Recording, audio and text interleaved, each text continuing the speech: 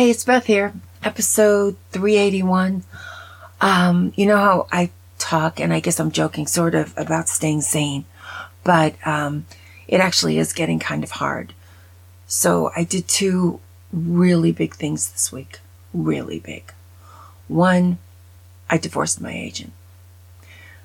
I started with Gary Saltz 34 years ago with my partner Debbie, and it's the same exact story as, Gary died and his assistant took over. And I've been with him for years and years and years. And the very same thing happens every single time. It's like Charlie Brown and the football with Lucy. But I never saw it. Because here's a good example. Okay, so my last one, and this is why I like writing. Last winter we had this big freeze, right? Or the winter before it. My mind is so crazed. Anyway, in Austin, Texas, we lost the power grid. And for days and days, people didn't have power. People had fireplaces, but they were electric. People had refrigerators and food, but they were electric. Even turning on the gas stove was impossible. Everything was electric. So people were dying, and they couldn't get to the drugstore to get their medication, although they're only allowed to get 1 month's refill for everything. In every single way, everything was falling apart. And it was really scary. So this last screenplay, it's like I work out my problems with my stories. I wrote this story, based it on the East Coast, where their power grid goes out. And it's kind of sabotage, which is the other thing, that could happen with terrorists or whatever. Just got my mind totally reeling on this and how powerless we really are. Because we don't have real wood and real fireplaces, or we don't have real gardens, or whatever. So anyway, I based it outside Syracuse. And at Cornell University, there is this Mohawk, huge facility because it's on Mohawk land. And Akawan means together. So that's my story title. And this man owns property, gets to his lake house. It's real hard to explain. And when he gets there, this Mohawk chief is there. And he says, "You're on my property." The two work together. And they go deep into his property, which is 32 acres, find fresh water with their families, and go about living life the Mohawk way, which is perfect. The way they lived was perfect. All they needed was to find fresh water. And they had all that spring and summer to prepare for the next winter with their families. Some bad guys come, marauders, and what the Mohawk did back in the day is they would give a man 3 days of food and rest to see if he could bring back his good wolf instead of his bad wolf, which is such a lovely thing.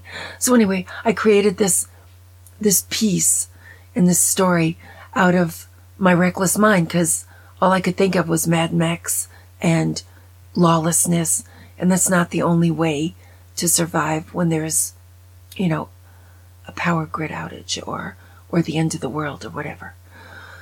So anyway, we wrote that story, and he helps me write. It is just a wonderful experience. I make the changes. This has happened for 34 years. I do everything right, and then he tells me he's got 2 people that he wants to look at it, and then he never markets it. I mean, a couple of times I've gotten real close, like with Eric Clapton and stuff like that, but usually this is what happens. And then I just blithely come up with a new idea. Well, this time, there's no new idea. And I have to face the music, that this is a really sick relationship. And he does youth adult books, and he sells them. He does do things for people. He just doesn't do them for me. And we get really close when we're writing, and then he drops me like a hot coal. It is so painful. And then I come running back, "Oh, please love me," with a new story that piques his interest, and we go forward. But I never get resolution on what happened. I mean, it's really sick, and it's really driving me crazy. So I divorced him. I broke up. I just did it. this week, right now, and it's over.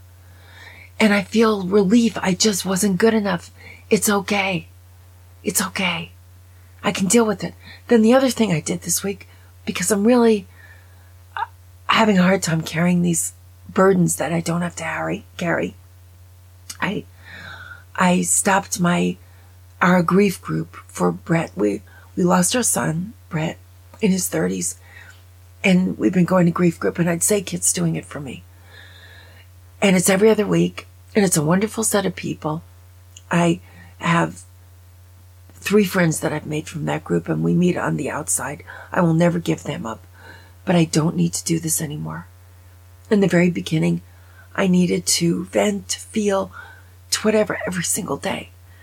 And the grief group was always a salvation because I could talk there and they understood me there. I don't need it every other week. I don't need it like that, and nothing I can do can bring Brett back. So, this week, I've just let it all go. I mean, it's hard, but I'm dealing with it. Those 2 ideas were magical thinking. My agent was never going to market any of my stories the way he should. And I guess he was just keeping me around. He did tell somebody one time that he inherited me. I should have listened. He didn't choose me. So that could alter the way he looks at my things, although we did enjoy working together. That part is true. He just didn't trust it enough or want to put his reputation on the line for me. So I'm letting it go, and I let it go. And then this good thought happened, like good things can happen. Nothing good can happen from Brett. That's okay. That's my life. That's my torment. I have to deal with that one, but I don't have to deal with my agent. So a little light showed up right after I did that. And I called this guy, Ken, in our town, and we did a play together called The King of Texas, which is about when Texas was a country. The King of France sent an ambassador to the country of Texas, that little tiny, dirt farm of a country. And his name was Alphonse, and he was coming to offer the country of Texas $4 million for a whole lot of its land and all its mineral rights. No one could see through this but Sam Houston. It became an international scandal with the pig wars. It's really the best thing I've ever done. And I tried to make it into a movie. Ken read it. We did it as a play, just at a festival. But now we're going to do it as a play in town. I just opened my eyes and I looked around. And there was somebody really nice there. Somebody who did think I was okay. And I don't know if it's going to work out. And I feel like it could be a football. And it could be another Charlie Brown. A little bit different looking, but Charlie Brown. I'm not sure, but I'm willing to try. And at least there's really hope here, because we did do something together. He was as good as his word once before. And if we're going to lunch next Thursday, of course my car's in the shop again, but I'll get there somehow. And maybe Kid will drive me. I don't care. I'll get there somehow to this lunch that is at 12 o'clock on Thursday. And I will look into his eyes. And if he tells me we really can do it, I'm really going to believe him. I'm going to believe in somebody in the entertainment business. I'm just going to put my heart out there again, but I'm going to put it with someone else who will be more kind to me. So that's part of sanity. And then I had to deal with, why did you do that for 34 years? Because Debbie walked away. Debbie walked away after 8 years. She said, this is not working. I can't take the pain. I was like, why did I take it for all those extra years? First of all, I wanted it to happen. Second of all, it sort of would validate me in a big way as a person, which is weird. And then the third thing, which is the most horrible and painful, is I wanted somebody who didn't like me or respect me to change their mind. Kind of like my mother when I was little. I had 3 brothers. She liked raising boys. She liked turning them into doctors and lawyers. She didn't know what to do with me. Plus, I was dyslexic and overweight in high school. So I kind of understand. But I did want to have a spectacular win with her. And I didn't. And so I thought, well, if I have a spectacular win in the outside world and I win an Oscar and she's watching me on television, she's going to have to think I was something. This is what, I mean, when you want to be seen, you really have to look inside yourself and you have to look in the mirror and you're not going to like it. You're not going to like it. When you do something for 34 years and it's hopeless, you're doing it for a reason. It's probably not a good reason. But I'm willing to look at it now. I can see it.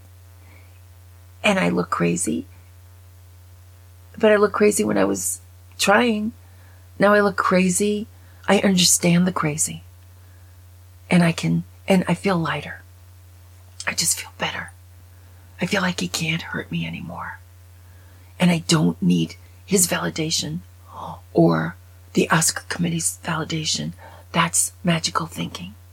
I just need to feel okay about myself, which is fine. I'm 68. I can do it. I can do it. I can drop my Oscar speech. I wrote it 5 million times. I don't need to write an Oscar speech to be okay. My other problem with Brett, I cannot fix. And everybody has problems like that. And those will wear you down, and those will kill you anyway. And they're a burden to carry, but you don't have to carry anything else. You don't have to carry things like an agent, magical thinking, whatever. You can drop some things, a friend that drives you crazy, that just takes, or whatever it is. You don't have to take it. You don't. Not anymore. If you can look yourself in the mirror and say, what were you doing?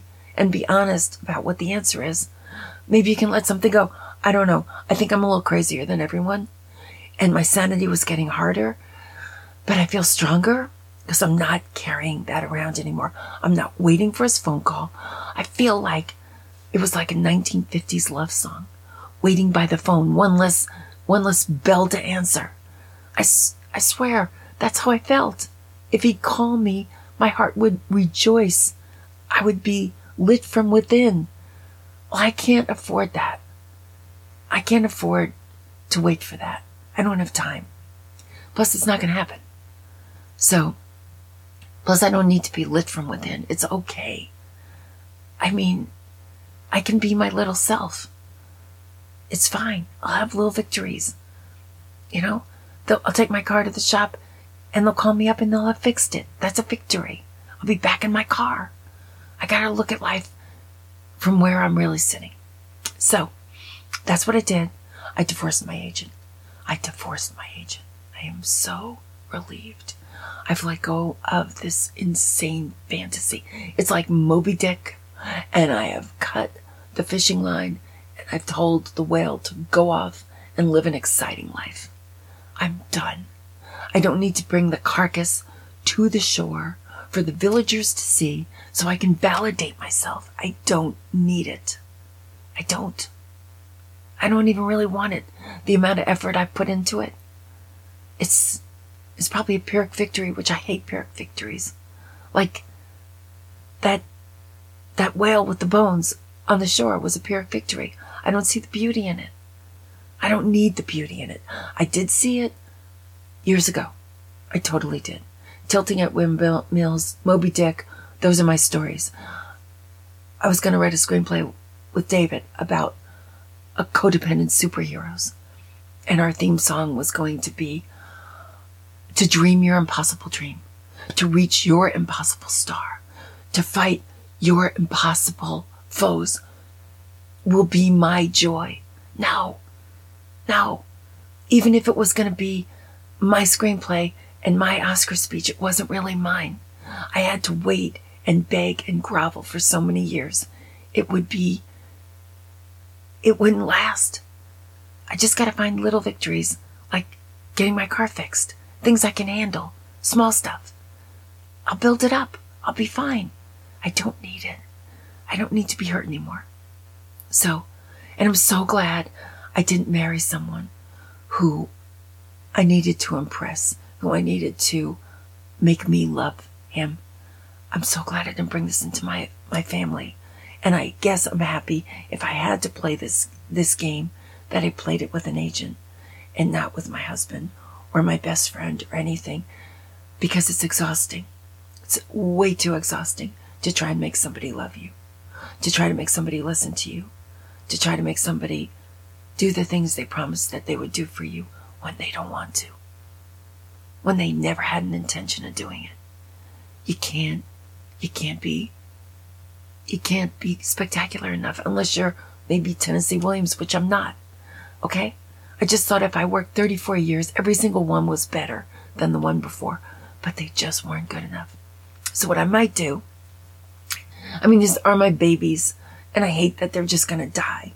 So what I might do sometimes is just tell you the story of Yeti, my little abominable snow baby that gets lost in Alaska, and just so you'll hear it, so he'll live for a little minute on his own, in our own little way, not in a big way.